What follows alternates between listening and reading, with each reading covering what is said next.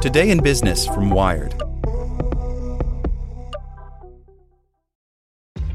This episode is brought to you by ShipStation. You know, some things take a lot of work, like sending little robots to far-off distant planets. And just as that's challenging, so too is running a successful e-commerce business, especially when there's so much to do. So I want to introduce you all to ShipStation. Now, I love using ShipStation because of its easy-to-use dashboard, which makes managing orders and printing labels a breeze and super smooth. Oh, and the customer service is just out of this world. It's exactly what you need to help grow your business. Sign up for your free 60-day trial at shipstation.com/technews. That's shipstation.com/technews. Want to learn how you can make smarter decisions with your money? Well, I've got the podcast for you. I'm Sean Piles, and I host NerdWallet's Smart Money Podcast. Our show features our team of nerds, personal finance experts in credit cards, banking, investing, and more. And they'll help you make the most of your money while cutting through the clutter and misinformation in today's world of personal finance. You'll get clarity on strategies to help you build your wealth, invest wisely, shop for financial products, and plan for major life events. Listen to NerdWallet's Smart Money Podcast wherever you get your podcasts. Welcome to the spoken edition of Wired. Facebook is finding problems with artificial intelligence too, by Tom Simonite. One day at work last year, Lade Obama-Hinty encountered an algorithm that had a problem with black people. The Facebook program manager was helping test a prototype of the company's Portal video chat device, which uses computer vision to identify and zoom in on a person speaking.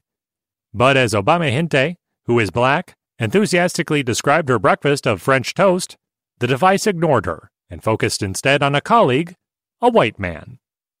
Obama-Hinty related that experience Wednesday at Facebook's annual developer conference. The day prior, CEO Mark Zuckerberg claimed his company's many products would become more private. The conference's second day, headlined by Facebook's chief technology officer, Mike Schroepfer, was more sober. He, Obama-Hinty, and other technical leaders reflected on the challenges of using technology, particularly artificial intelligence, to safeguard or enhance the company's products without creating new biases and problems. There aren't simple answers, Schroepfer said. Schroepfer and Zuckerberg have said that, at Facebook scale, AI is essential to remedy the unintended consequences of the company digitizing human relationships. But like any disruptive technology, AI creates unpredictable consequences of its own, Facebook's director of AI, Joaquin Candela, said late Wednesday. It's just impossible to foresee, he said.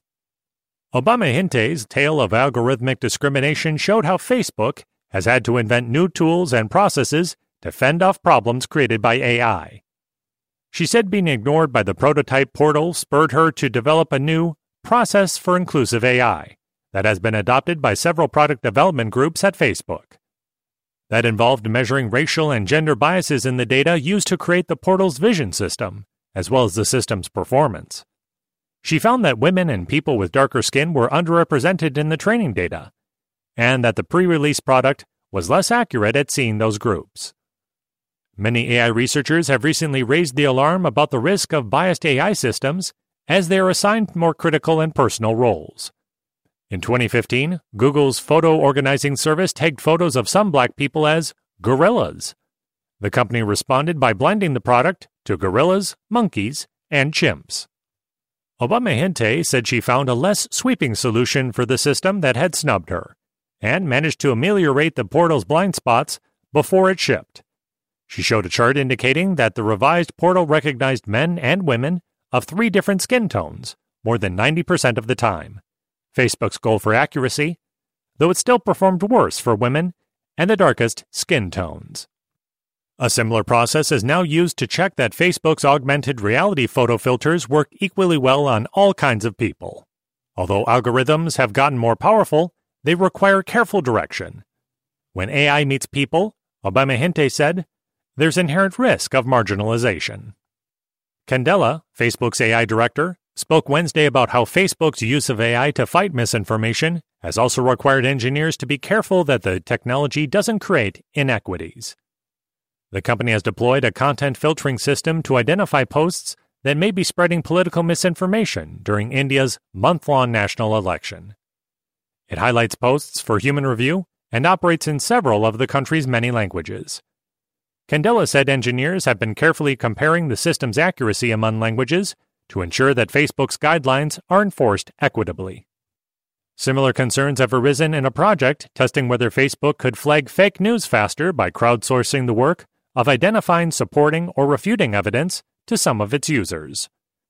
Candela said that a team working on bias in AI and related issues has been helping work out how to ensure that the pool of volunteers who review any particular post is diverse in outlook and not all drawn from one region or community.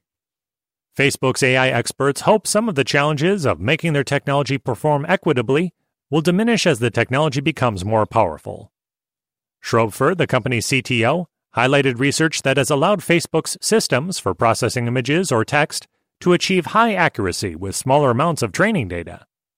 He didn't share any figures indicating that Facebook has improved at flagging content that breaches its rules, though, instead repeating numbers released last November.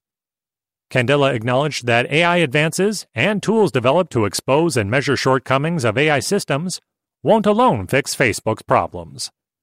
It requires Facebook's engineers and leaders to do the right thing. While tools are definitely necessary, they're not sufficient because fairness is a process, he said.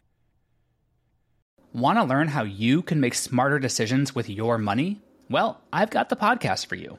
I'm Sean Piles, and I host NerdWallet's Smart Money Podcast.